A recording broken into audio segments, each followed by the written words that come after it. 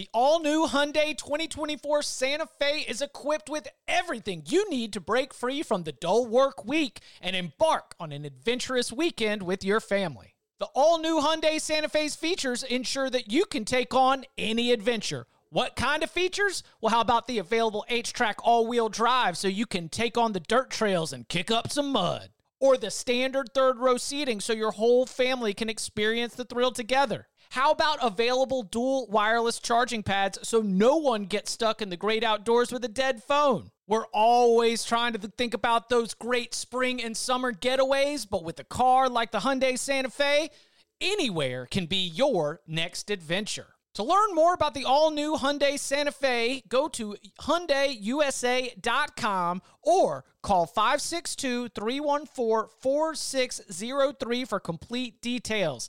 Learn more about the all-new Hyundai Santa Fe at HyundaiUSA.com or call 562-314-4603 for complete details. Welcome back to the Cover 3 podcast with your hosts, Chip Patterson, Tom Fornelli, Danny Cannell, and Bud Elliott. It's your call for the best college football coverage, from National Signing Day to the National Championship and everything in between. CBS Sports presents the Cover 3 podcast. And welcome back to the Cover 3 podcast here on CBS Sports. That's Tom Fornelli, that's Bud Elliott, that's Danny Cannell, I'm Chip Patterson, running 4 wide here on a Monday afternoon. Good to be back together, good to be back with all of you joining us live at youtube.com/cover3. If you're listening to us on the audio product, please go and give us a 5-star review. Hey, that 5-star review is a great way to get in a question for a future mailbag episode. We are grabbing questions from the mailbag almost once a week. So if you would like to contribute, if you would like to be a part of the conversation, then please go and do that as well. If you're watching live, smash that like button. Just real quick. That's all you got to do. It's no big deal. Smash that like button. Hop in the chat. Subscribe to the channel. We appreciate that in advance. We have finally the opportunity to do something that floats around on the offseason calendar. You know, every offseason we know we're going to look back and we're going to grade. We're going to analyze. We're going to give our thoughts on the coaching carousel as it has spun. There was a story, a slowly developing story. We've talked about it more than a few minutes here on the Cover 3 podcast regarding Brian Harsin and his future at Auburn. So we kept delaying this coaching carousel show because, I don't know, Auburn might open up, and we will get to the coaching carousel here in a minute. But after, I don't know, in an 8 or 9 day span, I think that 6 or 7 of those days included the message, it might happen today. And sure enough, Brian Harsin gets a vote of confidence from the Auburn administration. We have completed our investigation, our wide-spanning investigation into the head coach in the football program, and we're going to move forward with Brian Harsin as head coach. Brian Harsin released a statement. He and his family have seen the best in some people and the worst in some others, and we're really disappointed with some of y'all, and we're emboldened by others. So as Brian Harsin moves forward as Auburn's head football coach, I open floor here. How does Brian Harsin move forward as Auburn's head football coach? What is the best path for he and the Tigers if they're going to try to find some kind of level of success this fall? It's pretty simple. Like, you know, those devices that you see in movies and television that can like scan for wiretaps. He should scan everything in every room he enters from this point on to see if there's any wiretaps. He should check for cameras. And then after he finds out the room is clear, he can go back to coaching football. But he doesn't cheat. That's the problem. It's not about cheating. I'm just saying they're going to be looking for anything, because it's clear that a lot of people in power there want him gone and want to replace him, but they couldn't because they couldn't find enough dirt or whatever the hell they needed to make it happen cheaply. So it's going to be a mission from this point on to find a reason to be able to do it. That's all. It's such a dumpster fire. I don't know if I feel like it's irreparable, and yet you have to run with it. Like, there's no choice. Like, you can't go in a different direction now. Like, I feel like you kind of wish Brian Harsin would have been like, all right, screw you guys. I'm out of here. You don't want me, but I wouldn't do it if I had all that money coming my way either. So then you're kind of both, because I can't imagine Brian Harsin's pumped to be at Auburn still.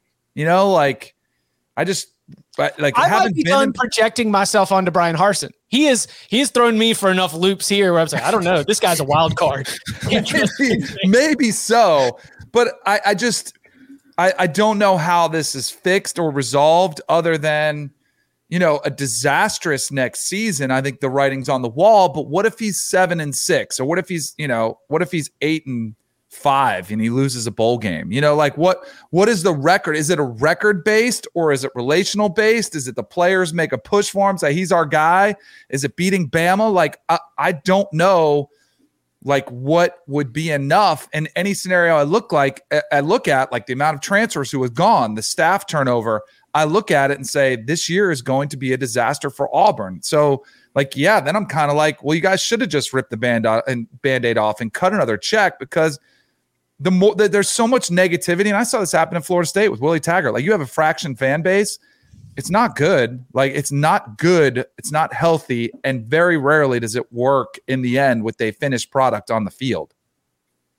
So you guys know my thoughts on the long-term outlook for Brian Harsin at Auburn. I was willing to bet you and give you odds that he would not be the head coach in 2023. But now it looks like he's going to coach the season here in 2022.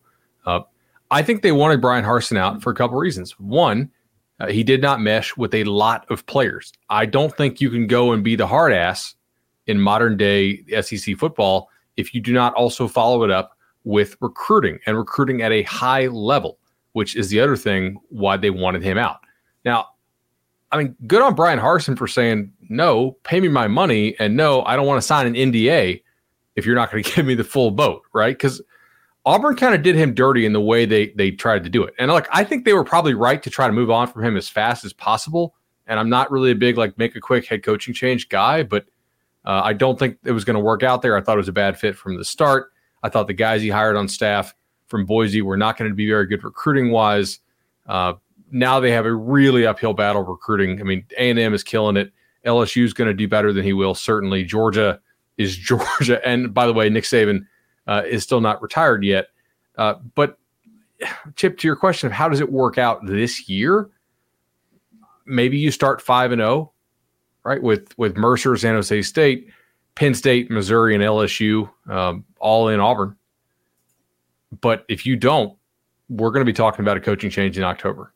So inflation's only rising. I mean, $18.5 million is it's going to go down, I think, to 12, and then that means you only need to pay $6 up front, and hell, $12 million might be like, in today's dollars might be like $9 million by the time we get to October. So who knows? There's a lot of stuff going on there, certainly, and Tom's right. They didn't find the actual cause, because is not actually a reason. Shout out The Office. But it's not going to work. Let's be real about this. Like, they're basically have kind of a lame duck season coming up.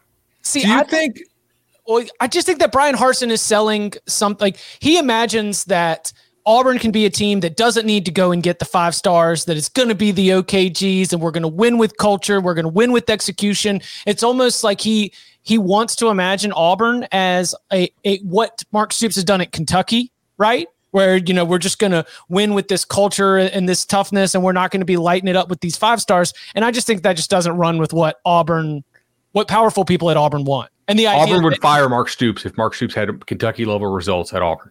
Yes, that's what I'm saying. It's that Brian Harsin, even in the best case scenario, if he's not going to play the game of talent accumulation and try to rely on his own coaching and his own player development, then you're never going to have enough time to even see the best case scenario of that working out. When you say, do you guys think the culture, how much of this do you think is a reflection on Brian Harsin being too hard and Gus Malzahn being too soft? It's like, I'm torn on this one, because I think. You think the transition had to play a role? Yeah, like, clearly that's a shock to the system. That, to me, is what the transfer portal is for. Like, if you signed up to go to play with Gus Malzahn, and he's one style of coach, and he's, let's say, a little bit less disciplined, a little bit friendlier with his style, he's just a little bit more cordial with you. And then all of a sudden, let's say you get a coach like Brian Harsin, who's the total opposite of that. He's a disciplinarian. He wants to come in. Like, there's going to be a weed out process with the players. And I totally get that aspect of it. And I appreciate the players that stood up and were like, no, we're not looking for like a guy can coach. If you want a best friend, find it somewhere else. But the guy can coach. And I almost felt like that was not a shot, but like an indictment on Gus Malzahn. Like maybe he was too friendly. Maybe that's why they were good, but not great. Like maybe that's because he was a little bit too close to the players. Like when I saw Smoke Monday's comments, do you guys see what he said? About not knowing his parents? About, yeah. I'm like, what is this, kindergarten? Like you want him to call your parents? Like this is college football. This is a big time business. So what if he doesn't call your mom and dad to check in and make sure they're okay? Like, I get it. Like some schools may do that. Maybe Gus was that way. Maybe he was cordial with everybody. But I can promise you, my parents in 4 years never got a phone call from Coach Bowden. And I guarantee you he didn't know their name. Now, the thing that Coach Bowden was good about was he'd be like, hey, how's your mom and dad doing? Like he would ask about him and act like he was interested in him. But there was no point in him having a conversation over it. Like it just wasn't a part of it. I don't like... And maybe it's just a change in today's player where all this constant recruitment, maybe you have to do that. But I look at some of the players there and I'm like, stop crying. Go out there and play. Like the coach wants to win. And some of the players did feel like that was cool with them. Like, hey, our coach is disciplined and he wants to win. But it just feels so fractured now. It's beyond repair. But some of this I do like, as much as we want to blame the boosters, I think the locker room not buying in, and to be fair, Brian Harsin not to be able to get them to buy in, that's a big part of this problem too. Did you use the phrase weed out intentionally? Yeah, because I think you do want to weed out. I thought there was a double meaning there from you. Yeah, absolutely. And this happens at every school, and we're going to go over the new coaching hires. There's going to be painful relationships where guys don't buy in. And guess what? If you don't want them there, you need to get them to transfer. Like you might want them gone, So, and I know that's something that has happened at Florida State again, from a firsthand level. Like not everybody's going to buy in, but that's okay. Like you don't have to have them buy in. It's okay as long as you replace it with talent. And the talent Auburn is bringing in is not matching up to the talent that is leaving. So they are going backwards in terms of talent on that roster. And the boosters correctly ascertain that. That's why I fully agree with them trying to get him out. I don't really agree with some of their methods, obviously, but they're not wrong. They see that Auburn is going to backslide under Harsin because they are not bringing in quality players. But I think I talked about this a little bit last week. The real funny thing about all this is that none of it's going to matter. You could have fired Harsin and hired somebody, and it wouldn't have changed anything. Like Auburn would recruit better, but they'd still be in the same division and same state as Alabama. They'd still be competing with LSU. They'd still be competing with Texas A&M. They'd still have to play Georgia every single year. And we talked about it. Gus Malzahn had top 10 recruiting classes, wasn't winning titles, wasn't winning the division, wasn't winning the SEC like he did the first year there when he first took over, when he had, they got to the BCS title game. But after that, it was a whole hell of a lot of 8-5 seasons. And then, some wins over Alabama to keep the Wolves at bay a little longer for another season as he would begin every single year on the hot seat in danger of losing his job. So at least Brian Harsin will be keeping that tradition at Auburn alive. That's their greatest football tradition right now. But I don't know realistically what coach are you bringing in if you're Auburn right now that's going to change any of that. Jimbo's at A&M. Brian Kelly's at LSU. Saban's at Alabama. Kirby Smart's at Georgia. What are you changing? You are going to be the third place team in the SEC West. That's just what you are until Nick Saban leaves Alabama, and you're just kind of, burning all your money trying to fix it when you can't. John Mack in the chat says, does the booster behavior, does it matter in terms of the Auburn job's attractiveness? Do these tactics and these scandals mean that other coaches would stay away from this job? Depends on the paycheck, because I'm sure some coaches will happily take $8 million for a year to get fired. But I think that it definitely I think if you're looking for the kind of coaches they're looking for somebody who can win a national title and can bring that kind of process, hell yes, it impacts how that coach views the school, because he's going to have other options. So why is he going to come to your dumpster fire when he can go somewhere else and fix things a lot quicker? Billy Napier was targeted for the Auburn job in the last cycle before Harsin was hired. When he was introduced at Florida, There was a lot of talk about alignment, about everybody being on the same page, and about things that apparently he felt were comfortable in place and not as unstable at Florida as what was happening at Auburn. I think that if you are missing out on potentially great coaches on the rise, your only other option is to pay out the ass just to get like a Brian Kelly kind of hire. Like you go to James Franklin and you say 8 point whatever, you do something absolutely stupid because it's very difficult based on the way that things have gone for these head coaches. If I'm a coach on the rise, I'd be worried that whatever happened at Auburn would mess up my trajectory in a way that could keep me from reaching my own peak as a head coach. Who was the last head coach at Auburn to leave that school for a better job? Whose career improved after Auburn? Gene Chizik won a national title and got fired. Gus Malzahn left Auburn and had to go to UCF. It's not exactly a job that's catapulting you anywhere. It's also not really like, it doesn't see itself as a stepping stone job. And I don't know that it necessarily should. Like, to me, Auburn is a top 20 job. It's not a top 10 job. Like, is a top 20 job a stepping stone job? Where are you stepping from Auburn to? I guess if you really kind of shot the gap and hit it right where you were killing it right as maybe Georgia opened or something like that, or Ohio State, I guess.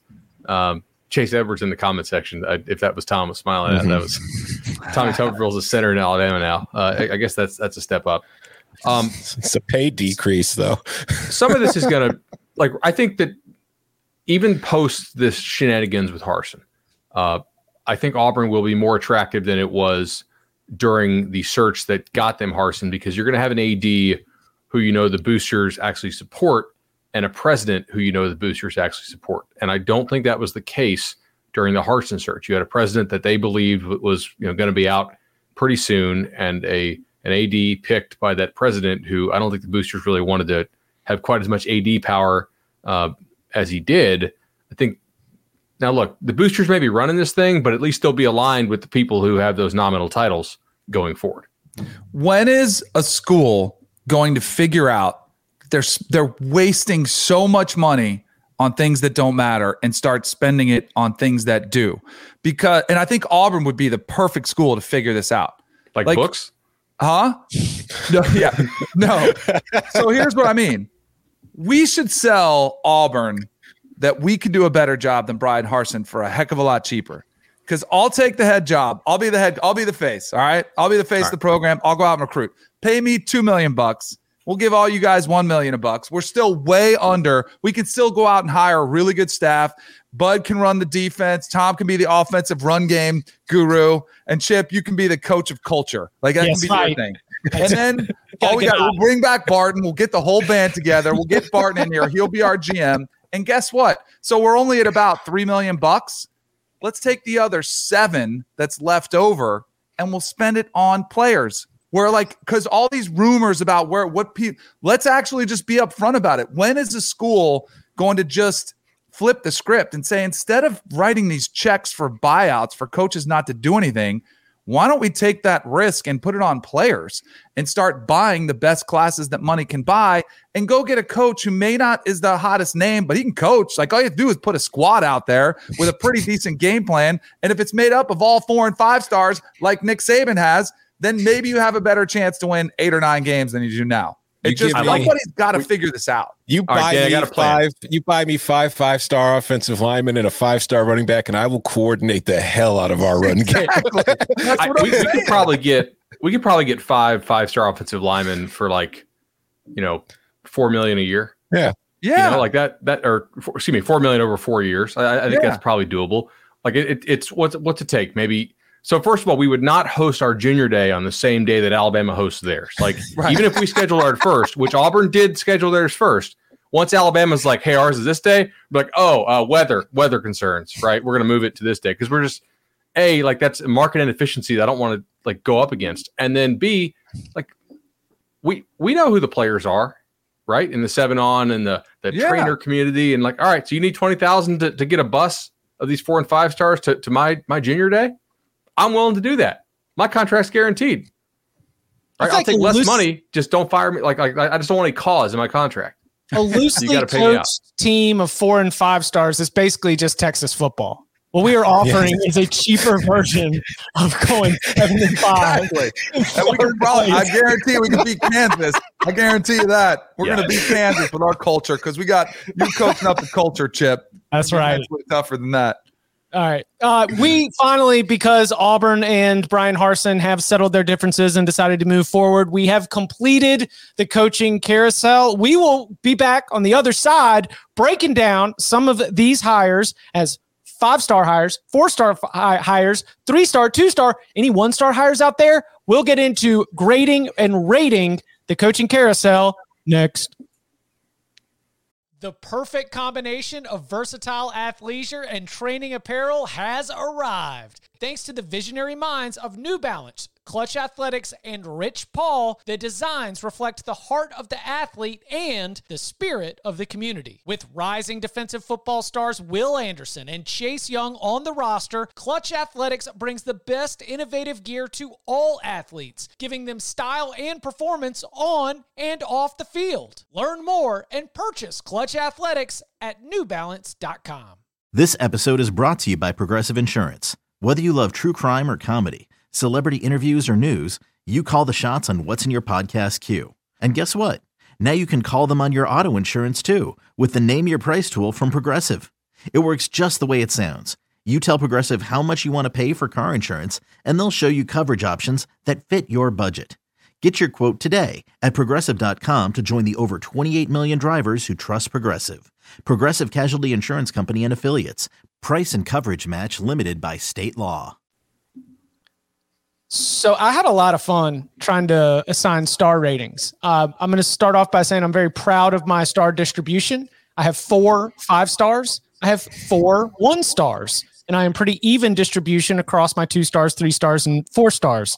I found it to be a lot better than trying to go letter grade.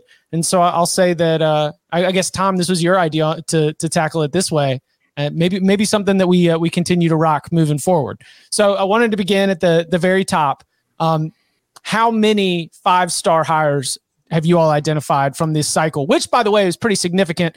28 coaches changed in a 99-day period, and they were some of the most notable ones in all of college football. LSU and Florida, Notre Dame and USC, the Pacific Northwest Powers of Oregon and Washington, Oklahoma, Miami, Virginia Tech. It's a lot of programs that matter in ways that we talk about the sport and in the ways that we kind of play it up. So when we review this coaching carousel, in another offseason activity is always to go back 3 years, 4 years, 5 years, and see how those coaching hires and that coaching carousel look now with a little bit more perspective. These are hires that matter. Doesn't mean they're all going to work out, but they're all hires that matter, and I think that's what makes it pretty cool. So what are some of we'll start with the 5-star the 5-star hires in everyone's eyes. How many of them there were, and if there's any differing opinion on that? I have 2 5-star hires. Okay. So I was a little bit more liberal. I've got 2. Okay. All right. So what are the 2 5-star hires, Tom? Lincoln Riley to USC and Mario Cristobal to Miami. I think that it's a combination of everything you kind of need for the gig and far as he's got coaching experience. We already know that. So we've seen him head coaching at different places. They are good recruiters. And they are good fits for where they are. I think Lincoln Riley's a good fit for Southern California, and we know Mario Cristobal's a great fit for Miami. So I think that for everything that you put on your checklist of what those jobs want, they accomplished it. So for me, those are the only 2 5-star hires this cycle. I agree with that. So at 24/7 Sports, we do not take into account where the guy is going when we do our grades, right? Yes, you do. Once they go to Illinois, you take a star off of them. Well, of course. Barton's already admitted to this. Okay, Tom, we just try to match up the state tax with our ratings tax, right? So, it's just consistency's sake. But so if Lincoln Riley goes to USC 2 years ago with how USC was spending and what the administration they had, is that a 5-star hire? If Cristobal goes to Miami and they don't have, the Cryptoball, as Tom noted on the last show. Danny, you missed this, but basically he's like, hey, Cristobal is bankrolled by all these crypto bros, so he's kind of Cryptoball now, which is pretty awesome. That is great. So I think that I gave these guys 5 stars because they are proven head coaches. They're both really good recruiters. They both have shown good on-field performance, but also because that they have basically been able to name their price and say, hey, like, if you want me, you have to get this kind of big-time spending up. And USC is doing that, like just what we're hearing as far as what they're throwing out for the off-field positions, and so is Miami. So that's the reason I gave the 5 stars to Mario and to Lincoln Riley. So you fall short. Were those your 2 as well, Danny? Yes. No. Oh, sorry. I had Brian Kelly and Billy Napier also as 5-star hires. So those two. Go ahead. So we have different group of 5 stars. So we might have to we'll be 4.7 stars, I guess, on some of these when we average them all out. I had Lincoln and I had Brian Kelly as 5 stars. I did not have Mario as a 5-star. I thought you've got 2 coaches that had really separated themselves with a longer run of consistent success. And I still think Brian Kelly, I think he's probably the best hire out here, but the landing has been dicey, which, and a lot of that's personality driven, and LSU is a funky place, and you had the accent, you had, the dancing, and then you miss out on that guy. Like, some of that stuff is just ancillary. But I think in the end, I think he's got the track record. He's won everywhere he's been. It's got to happen quick. But once he gets the buy-in, I think they could use somebody a little more disciplined like him.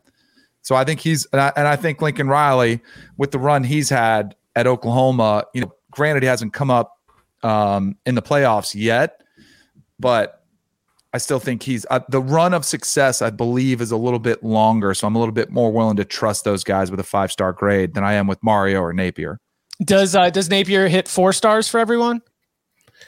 Napier is a 4-star for me, as was Brian Kelly, and I agree with you. If we're keeping track of like a show rating here, I can take Napier to a high 4-star rating. That was probably my last 5-star in. I'd say Billy's a solid 4-star for me. Brian's a high 4. The only thing I dinged Kelly for is, and I think that what he did at Notre Dame was it's overlooked far too often by a lot of people, the job that he did and the consistency that he put together and kind of just the foundation he's put in place. But I just, like you were kind of hinting at, Danny, like the cultural fit, I just have some questions about how that's going to work in the long run. Maybe Brian, he'll adapt and he'll become, just a good old Bayou kind of Southern boy. But it's like, I think of Brian Kelly, who grew up in the Northeast, spent his career in the Midwest, the Northeast, suddenly down in LSU in a place where he's not used to being. And it's like, I understand that LSU has a huge recruiting advantage in that state. And that's, it almost recruits itself in that sense. It's just, we talk about like Brian Harsin coming into Auburn and his ability to, recruit Southern athletes. I wonder about the same thing with Brian Kelly, honestly. So I think that there's going to be success. I think that there's a very high floor. I just don't know if it's a 5-star for me. Okay. Brian Kelly was the one that I really thought about putting 5 stars on. I will say I'm against giving like grades to coaching hires anymore because there's so many things outside of just the head coach that matter, and you have to have the alignment. But Kelly, with the track record, to me, was pretty close to being a 5-star. It wasn't quite as splashy, maybe as the other 2 were. And the other 2 are, I think, better recruiters than Brian Kelly is. Not maybe by a ton, but by a measurable amount.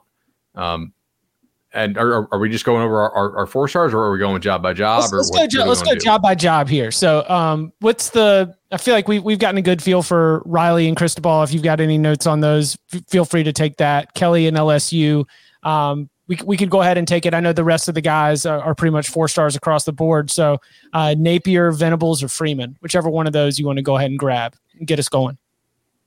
I put 4 on Billy Napier. I think it says something that he turned down several jobs recently, and he has got Florida to spend more money. Now, I use that argument to make Lincoln Riley and Mario Cristobal 5 stars, and I think the difference here is the proven track record in the Power 5 as opposed to in the Sun Belt, and also the name value, right? Kids out there, boosters out there know who Lincoln Riley and who Mario Cristobal are. I'm not really sure that most recruits or most boosters, if you showed them a photo of Billy Napier, they would know who that is. And I think he'll do a good job at Florida, which is why I gave him 4 stars. But I don't think he's necessarily quite as much of a slam dunk, maybe as the other 2 are, assuming that level of booster support for Riley and Cristobal remain what it is. I found myself moving Napier ahead of some of the other hires where we just didn't have the head coaching experience, where I might be very excited out of what you did as a coordinator, but when he's got like Sun Belt championship and proven division titles, those were big time tiebreakers for me that had me moving Napier ahead of some of these other very high profile, very talented based on the results assistant coaches who are getting Power 5 jobs now. I had Napier at 4. I had Freeman at 4. I have Venables as a 3. Well, let's talk about it. All right. Yeah, I did too. Yeah. I don't think it's a very exciting hire. And I think that too, like Oklahoma fans, while they will never admit it, I feel like the way that they've responded to everything and the way that they're kind of holding on and they're still very bitter about what Lincoln Riley has done, I think kind of speaks to how they feel about the hire too, because Brent Venables is a great defensive coordinator and he has been for a very long time. I have absolutely no questions that he's going to come in and that defense is going to be good. It is going to be well coached. It's going to be aggressive. It's going to be all that fun stuff. But he's never been at the head of the table. He's never been in charge of the program. And I just don't know how that's going to go. So I think that he has a chance to be, one of those 3 stars that becomes an NFL all-pro player that everybody, you see the graphics like nobody believed in this guy out of high school. They only gave him, made him one of the top 10% players in the world. But like, I just think that there's also a chance that this is kind of like a rebound more than anything. Like, okay, well, we got to get the guy we know won't leave us. We got to get the guy we know is loyal to us. Sorry, Danny, go ahead. I was just going to say, I was trying to like come up with criteria, like how do you justify these? So I wanted to have a lengthy run of success for 5 stars. For the difference for me between 4-star and 5-star was meaningful head coaching experience.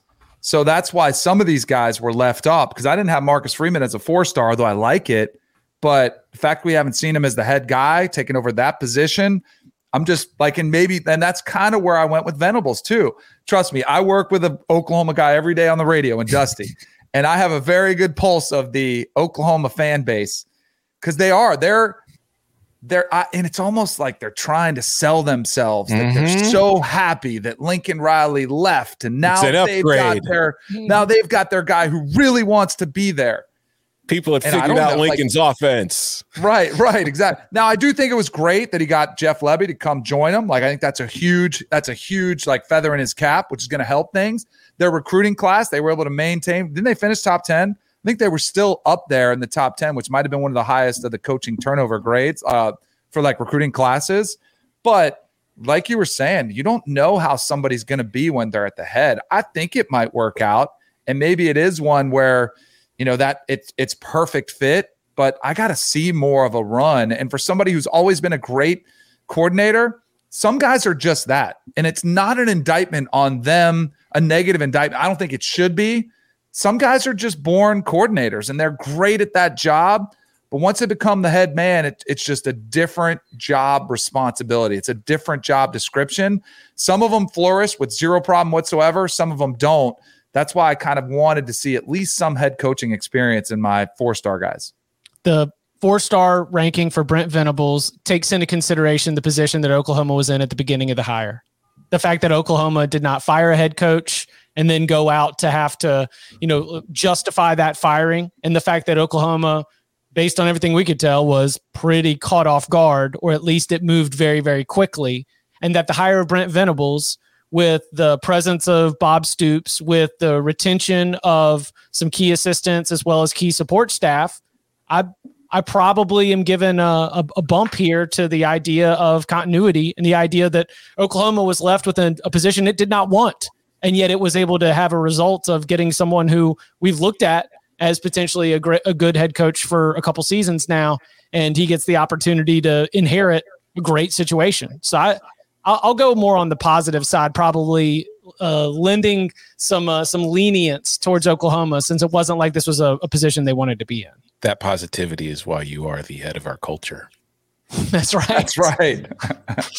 Okay, what about Notre Dame? The hire of Marcus Freeman. How'd we grade it? I gave it a 4, but that's also mostly because you can make a lot of the same arguments I just made for Brent Venables about Marcus Freeman. I'm just a really big Marcus Freeman fan, and I think he's a terrific recruiter, and I think that he's kind of perfect for that job. And I think that he's kind of got the charisma and the personality for it. And I think that Notre Dame is in a better position. Like now that I think about it, like Oklahoma moving to the SEC probably does impact the way I view that hire, because I just don't know if Venables is going to be able to take the Sooners into the SEC and really compete from the start. Whereas I think Marcus Freeman at Notre Dame is probably going to continue having a lot of success. I gave it 4. I gave it 3. Yeah, I'm with Bud. Yeah, go ahead. I think there's a lot to like here, but also Marcus Freeman has never been a head coach. And I think there's a pretty good chance that it works out. But also this is Notre Dame, and that's a hell of a job. And you gave it to a guy with no head coaching experience. Now, look, there are great examples out there, including the guy who just won the national title, of teams hiring somebody with no head coaching experience and them going and killing it. And I do think he's probably going to improve their recruiting. But do we know what is Marcus Freeman's history of making hires, replacing staff if those successful hires get hired away, managing a staff, managing a culture? All the kids on that team seem to like him a lot, which is a great start. But as Dan noted, it is different as a head man. So I don't like throwing out a whole bunch of 4s and 5s here personally, unless I think it's really a slam dunk, like relative to how the program could have done. I gave him 3 stars in Notre Dame. I gave Marcus Freeman a 3-star. Now I love the hire. Like but I was trying to stick to this criteria. Like you got to have head coaching experience to get there. Here's how much I like it. I think Notre Dame should be worried if he has as much success that Brian Kelly had. The NFL is going to be really attractive, and the NFL who needs to find more black coaches. If they start looking around, Marcus Freeman's going to be a prime candidate. If he wins in a year or 2 at Notre Dame, and he wants to, maybe he's a college guy for life and he's like, hey, I'm good here. But if he wants to, I think the NFL would come calling for him. He's impressive. He's really impressive. 3-star, but watch out for the NFL. It's like, hey, listen. But that's what I'm saying. Like if he could spring. Cooper Kupp was a 0-star. But like I know you could say like you're going to go to LSU, but I was going to say where else you're going to go? What's next for you if Marcus Freeman, like, and you're climbing that coaching ladder? Clearly, they would love for it to be Notre Dame national championship would be it. But if Brian Kelly saw that he was maxed out, and we'll see, like, because if they don't open things up with recruiting and all this talent acquisition business, it might just be getting to the playoffs is all they can do. But Marcus Freeman could have his eye on Columbus. If the NFL comes and sniffs around for Ryan Day, then he gets to go back to his alma mater and take over a program very open in the talent acquisition business. Yes. All right, we got what about Oregon?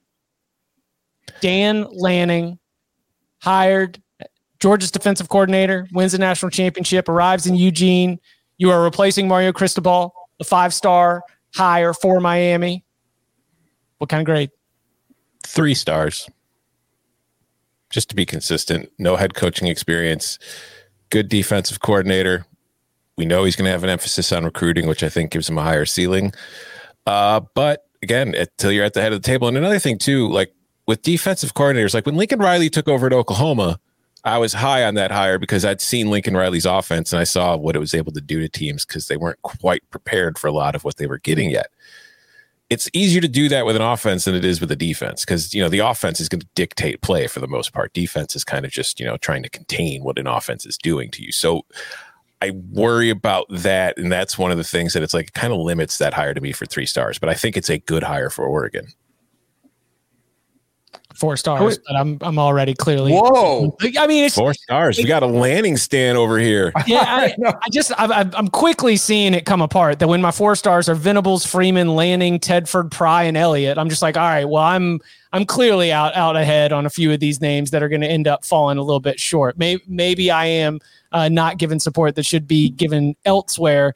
But I think that for where Oregon is at right now, to be able to get somebody who might have a really bright future, it is not all that different to what they did with Mario Cristobal when they promoted him when Willie Taggart left. Oregon is that kind of Power 5 job where you are looking for successful Power 5 coordinators to give them an opportunity, access to all the resources, and the opportunity to win.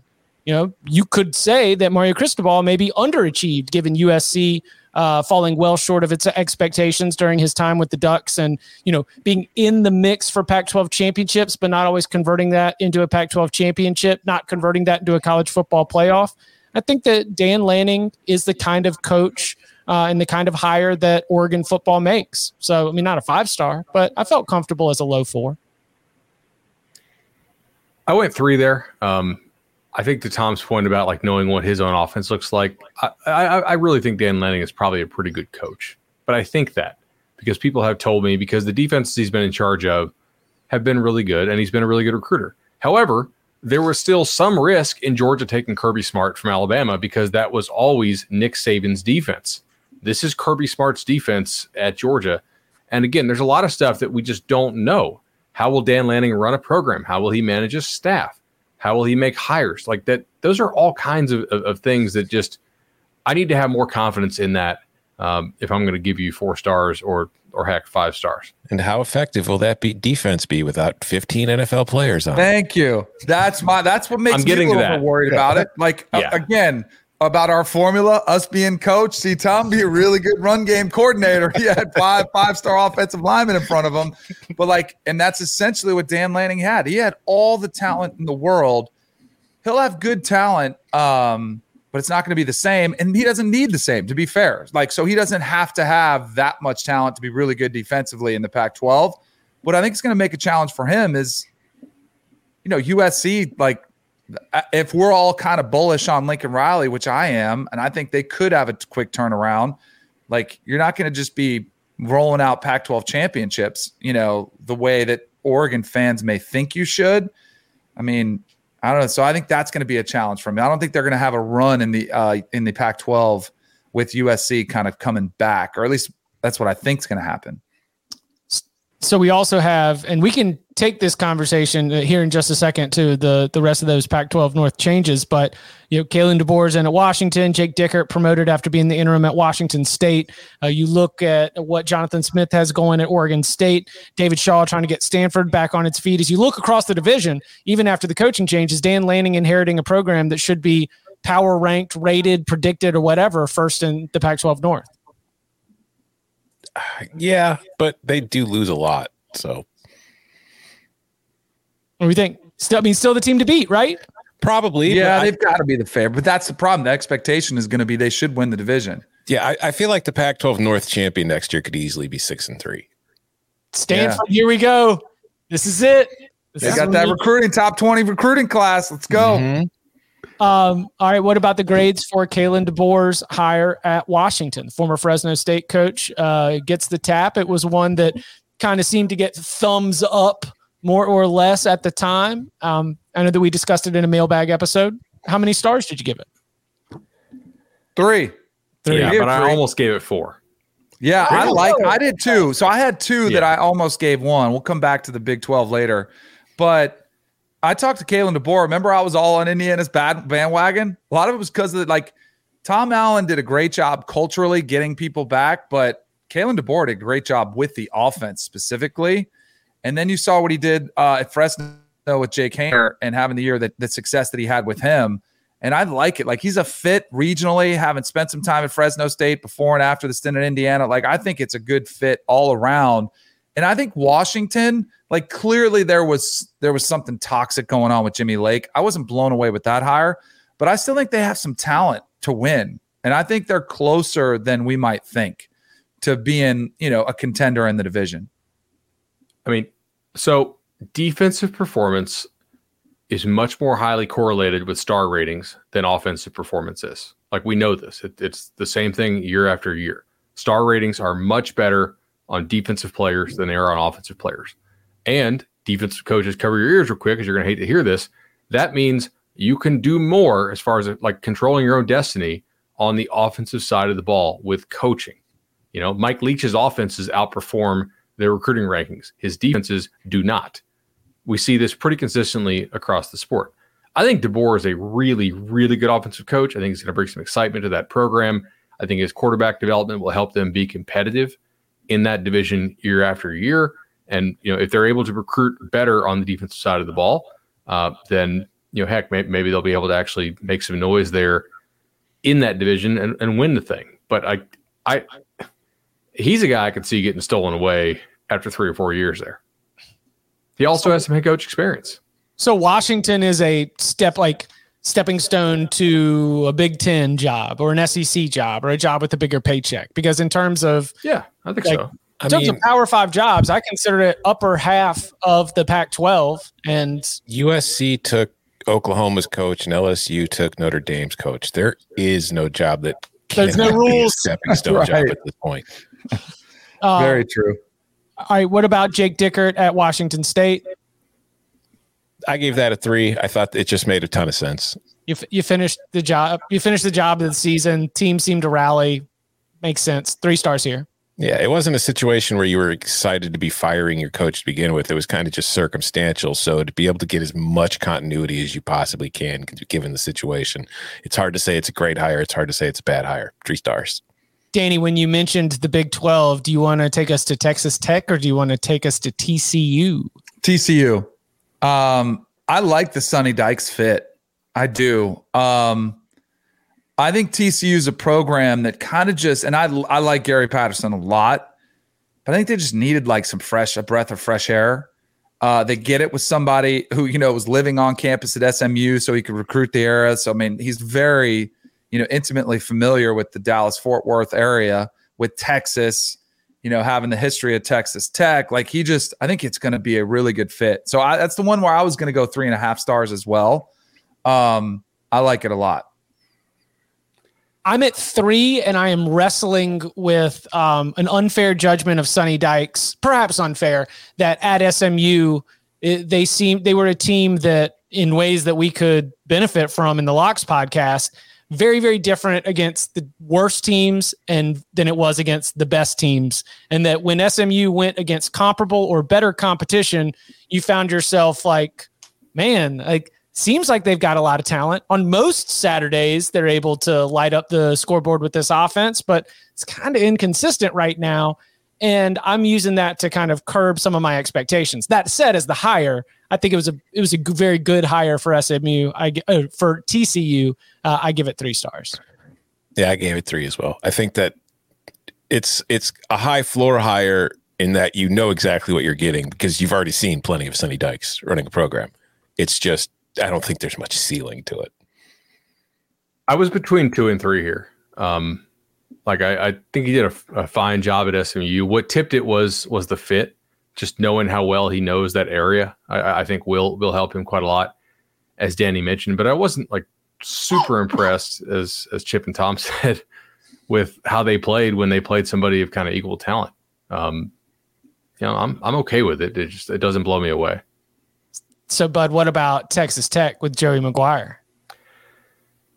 There's all these kind of vibes there, right? 100%. Yeah, I gave it 2 stars. It might work out really well, but maybe I'm a dummy for this, right? Maybe I should give it 3 stars because Texas Tech is not trying to shoot the moon. They're trying to find the inefficiencies in the recruiting market so that they can consistently go to bowl games. And if that's their goal, which I don't think it is, but if that's their goal, and I think it probably should be, then maybe McGuire can do that. I mean, I'm almost going to raise this on air. I think DeRuyter's a fine hire. I think Kitley's actually a really good hire for the offensive coordinator side of the ball, given what he did, at Baptist and also at Western Kentucky. But I don't know. That's a bit of a jump. I gave it a 3 star. Bud, when you're rating a recruit, a high schooler, and it's like, man, there's a lot of tools there. It hasn't put any of them together yet, but there's a chance for this kid to be pretty good if he gets coached up, gets developed, and figures things out. That's kind of how I feel about this hire. I feel like it could blow up, it could be terrible, but they're also, if things click and they figure out, and his ability, his high school knowledge and his connections in that state, if he's able to get some talent that maybe Texas Tech couldn't get or other teams are kind of unaware of because of it, there's a higher ceiling. So I gave him a 3-star rating. I go 2. I'm like, I don't know. I think it's a lot of cheerleading, a lot of rah-rah. I hope it works, but is Texas Tech that much different than Auburn? just on a smaller scale, like the way this unfolded, the way they gave Matt Wells the boot, like boosters get involved. Like, I don't know. I don't know if this is like everyone wants the next Mike Leach. That's the expectation. It's 10, 11 wins. I mean, the advantage you have is that Oklahoma and Texas are leaving. So maybe it does become more attractive and that becomes more obtainable.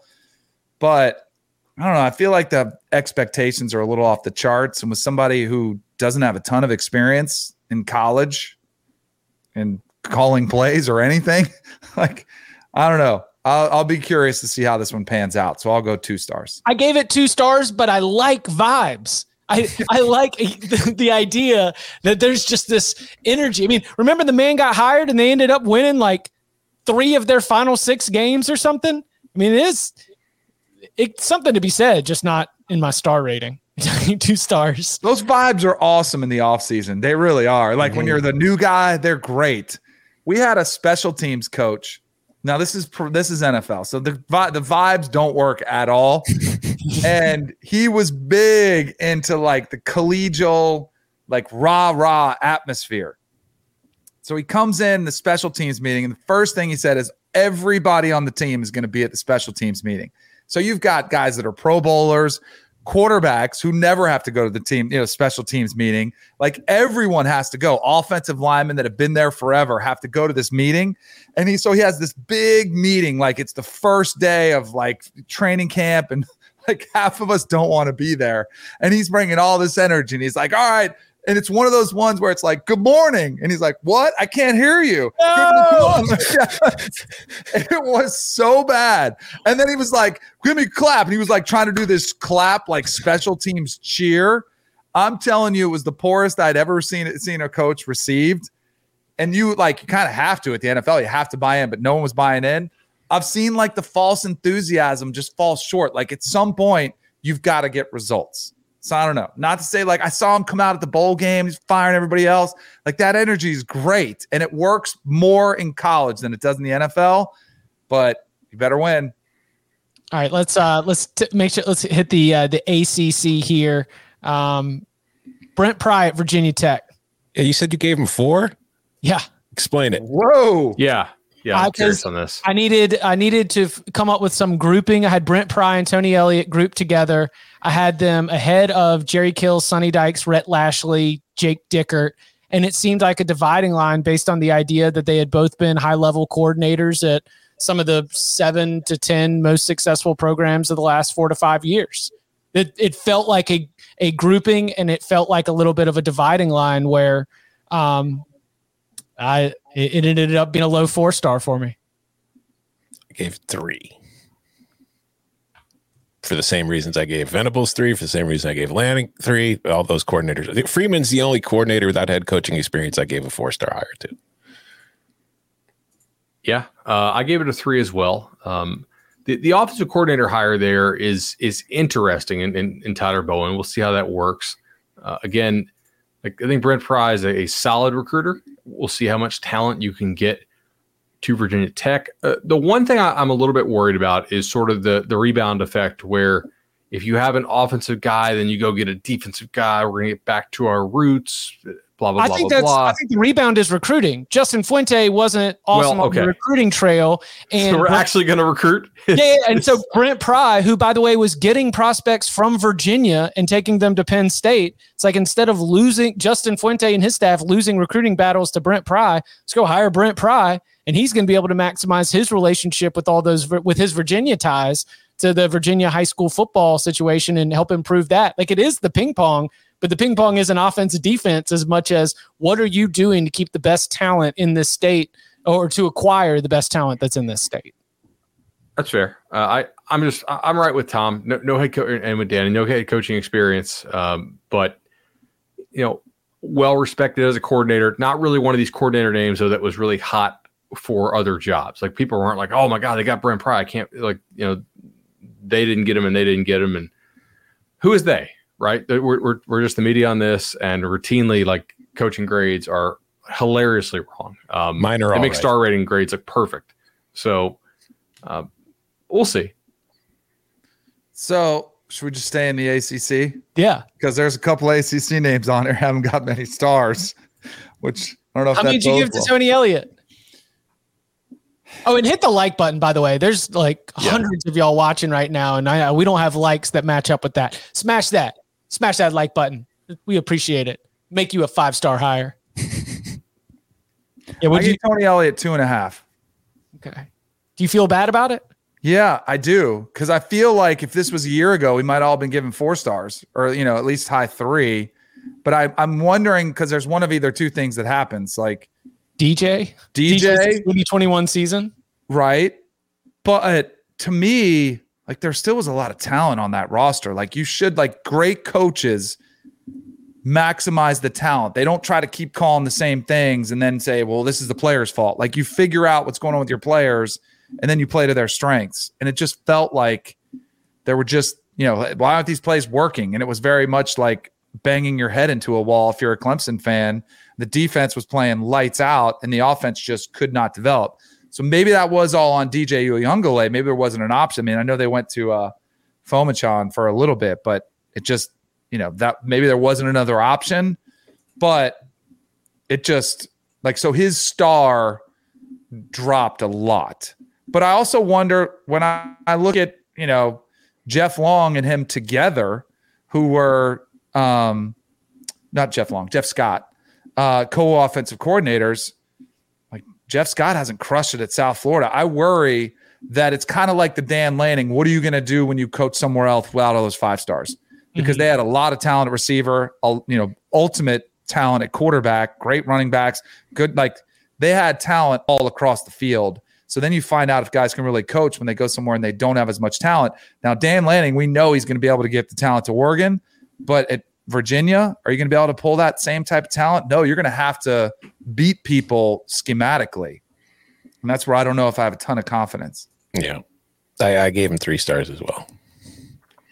I gave him 3 only because I feel like he was kind of picky with certain jobs. And I don't know Tony Elliott well, but I do know somebody who knows him really well. And this guy was like, look, he's going to take an academic school.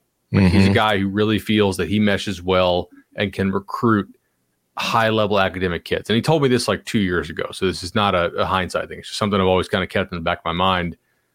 If Harbaugh had left before last season, I was like, wonder if Michigan would take a look at Tony Elliott because that's a fairly high academic institution, right? So I think the fit makes sense. I'm a little not out, but just I'm monitoring the coordinator hires there. We'll see how those work out. John Radzinski and Des Kitchings. We'll see, but I do like that overall fit thing. Like it's not enough for me to give him a 2, so I'm going to go and give him a 3. Yeah, it's a hire that makes a ton of sense from a lot of different angles. It's just like you were saying, Danny, like for me, when it comes with offensive coordinators, one of the things that gets me pumped up is like, all right, schematically, I could see you're doing some interesting things. Clemson's offense has not really been anything incredible to me. It was just, it had Trevor Lawrence. And before that, it had Deshaun Watson. And so it's going to be interesting to see that. But I think Virginia makes a lot of sense from the aspect that if you look at Clemson, which is, that's where Chip cut his teeth in the culture business, because that is a culture program. Virginia is the kind of place, because of the academics, because of all that stuff, where I feel like that could play better than a lot of other jobs. So I think that there's a pretty good chance of success there too.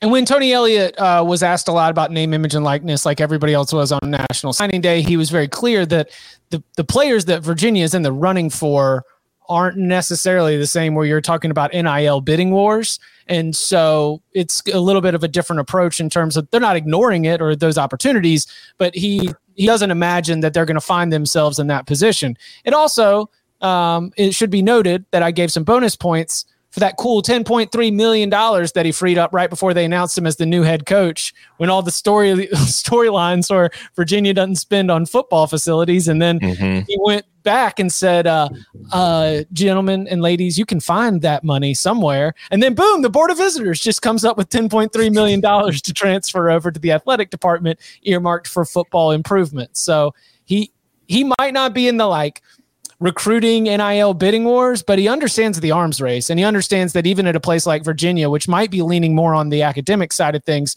you still can't be falling short when it comes to what you're doing off the field. See, Mike Elko? 3. 3. I gave it a 2.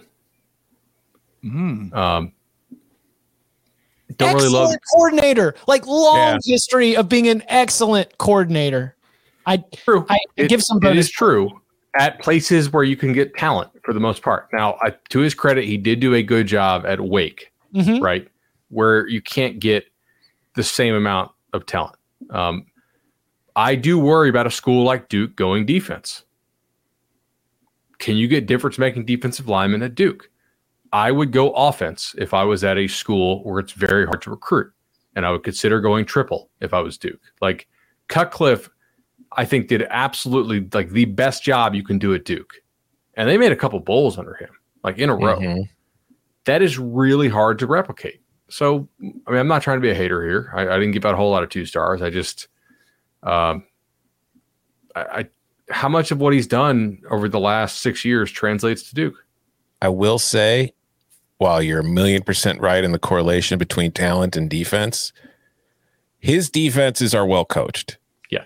And I think that for Duke, like you're never going to get 5-star, 4-star talent on the defensive side of the ball. So to have a well-coached defense that is at least prepared, I think is a good step as far as setting a floor for what Duke is going to be able to do to like, you know, Duke's not winning the ACC. It's not going to be winning divisions. It's not going to be doing any of that. But as far as just making a competent football team, I think he can bring a floor to that program on the defensive side of the ball because of his ability to coach up and develop on that side. That is a good reason to go forward for it. And then if they, like you said, if they can get anything going offensively, that's a team that could be, you know, going 6-6, 7-5, getting to bowl games, which if you're a Duke fan, let's be real.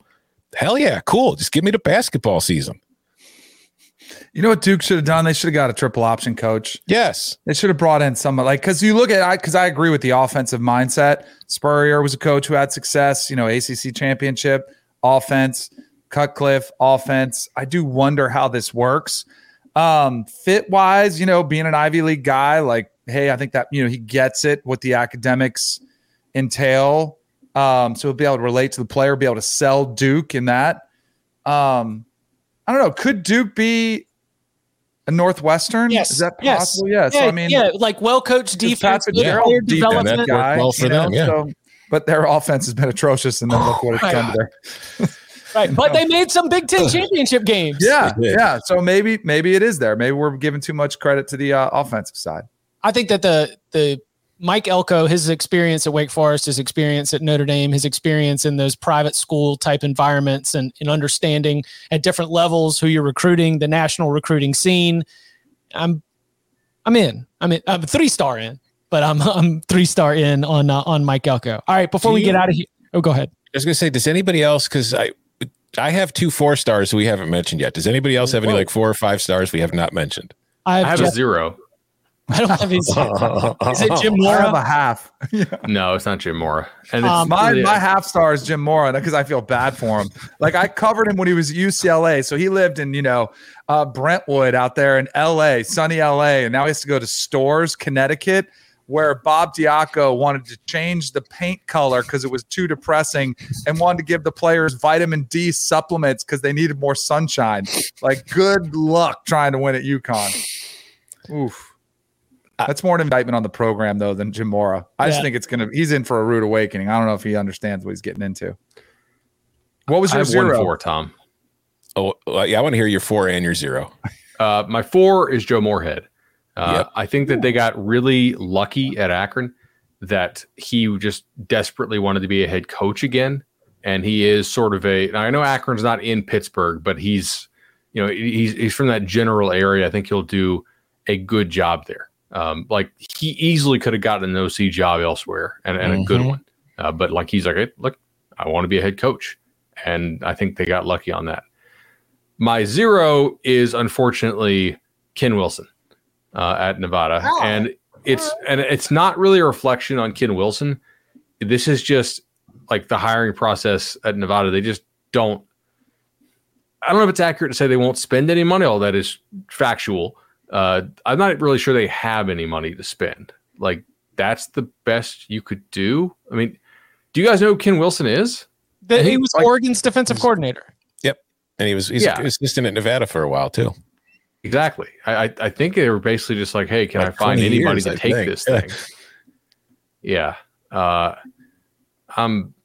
I gave it 3 just because of his familiarity with the program. So at least he knows it's more about the process in like Oregon or Nevada where they're going. I had a 4-star grade for Jeff Tedford to Fresno State. Me too. Literally proven results. Mm-hmm. It's not going to be a 5-star result, but you already know it works. So it's a 4-star. And my other 4-star was Joe Moorhead, because like you said, but like Akron does not get coaches with that kind of CV. So for them to score that's a really good hire for Akron. Oh, the other thing on Ken Wilson, by the way, I don't want to come off as like a major Ken Wilson hater. You're stuck there, buddy. Which, I am clearly. I gave it a 0. Way too specific of a take.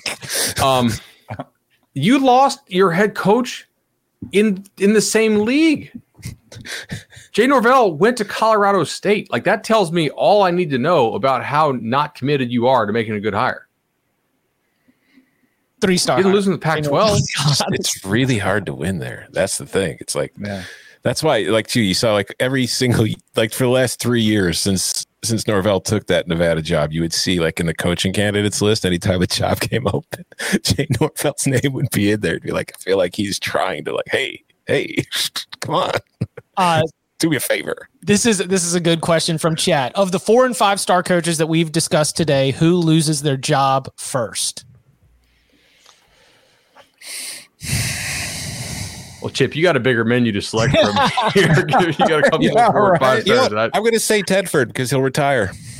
Boom. Easy cop out. Easy answer. He did say fired, though. He just said lose their job, didn't he?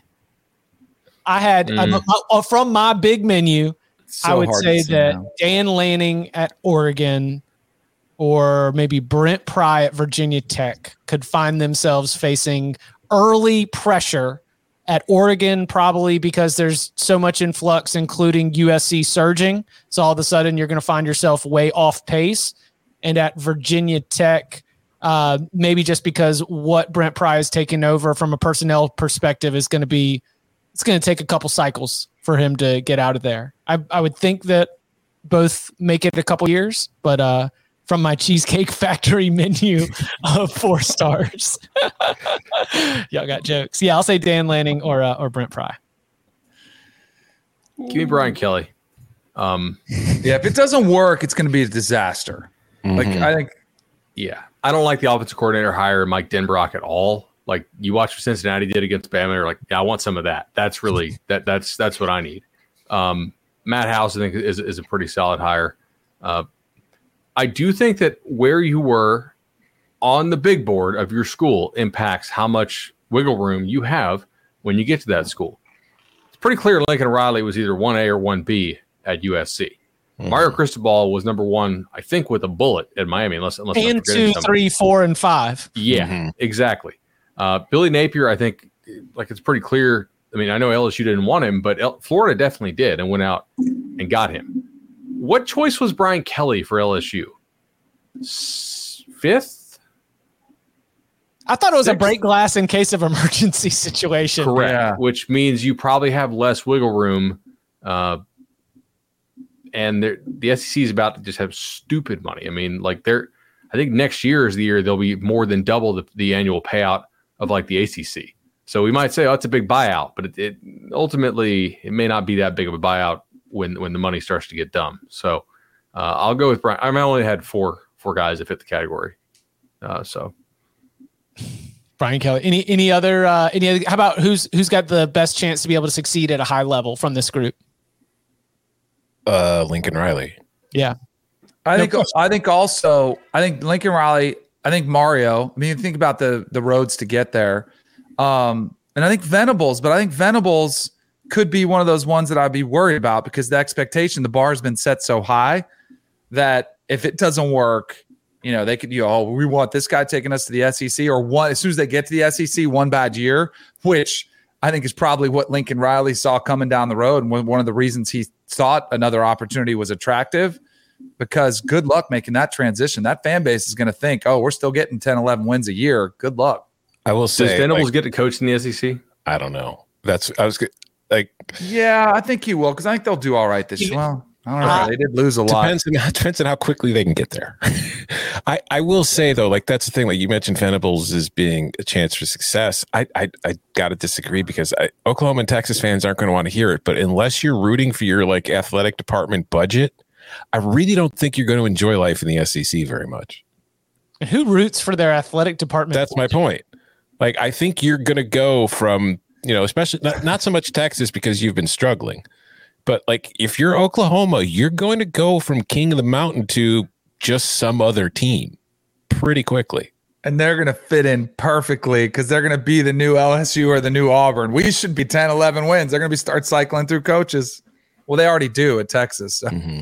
I mean, ask West Virginia about that. Yeah. Right. Ask TCU. Ask these programs. Ask Maryland. These programs that took the check, in some cases because they had to, but then now they got to take the L's. Like you took the check and they're paying you to take some L's when you get to that new league, unless you're like a really, really, really like top 5 type program. You're at least adding one L. The exchange of competition from the Big 12 to the SEC is minimum. Utah didn't take no L's. Utah came ready to go. It took them a minute, didn't they? It did. It did. They had an adjustment period, but they also had tremendous continuity. Yeah. And they also benefited from the USC, UCLA kind of down cycles. Floating. Mm-hmm. Yeah.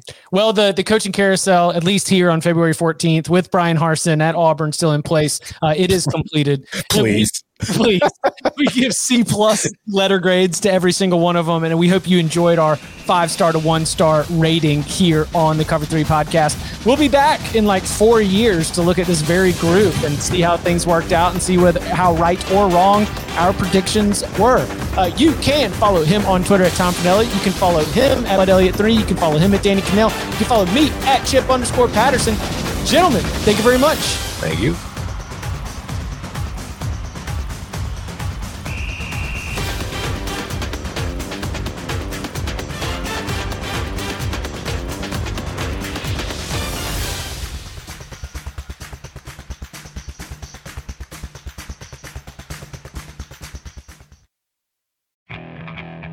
Okay, picture this.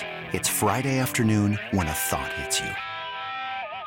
I can waste another weekend doing the same old whatever, or I can conquer it. I can hop into my all-new Hyundai Santa Fe and hit the road. Any road. The steeper, the better. Because my all-new Santa Fe is available with H-Track all-wheel drive, so I can hit the trail without a worry in the world. Heck, with 3 rows and best-in-class rear cargo space, I can pack the whole family in with all our gear. We've got available dual wireless charging for our phones, so we'll never lose touch with civilization, and we won't lose touch with the primordial power of Mother Earth. So which is it? Waste the weekend or do something a little more epic? And conquer it in the all-new Hyundai Santa Fe. Visit HyundaiUSA.com or call 562-314-4603 for more details. Hyundai, there's joy in every journey.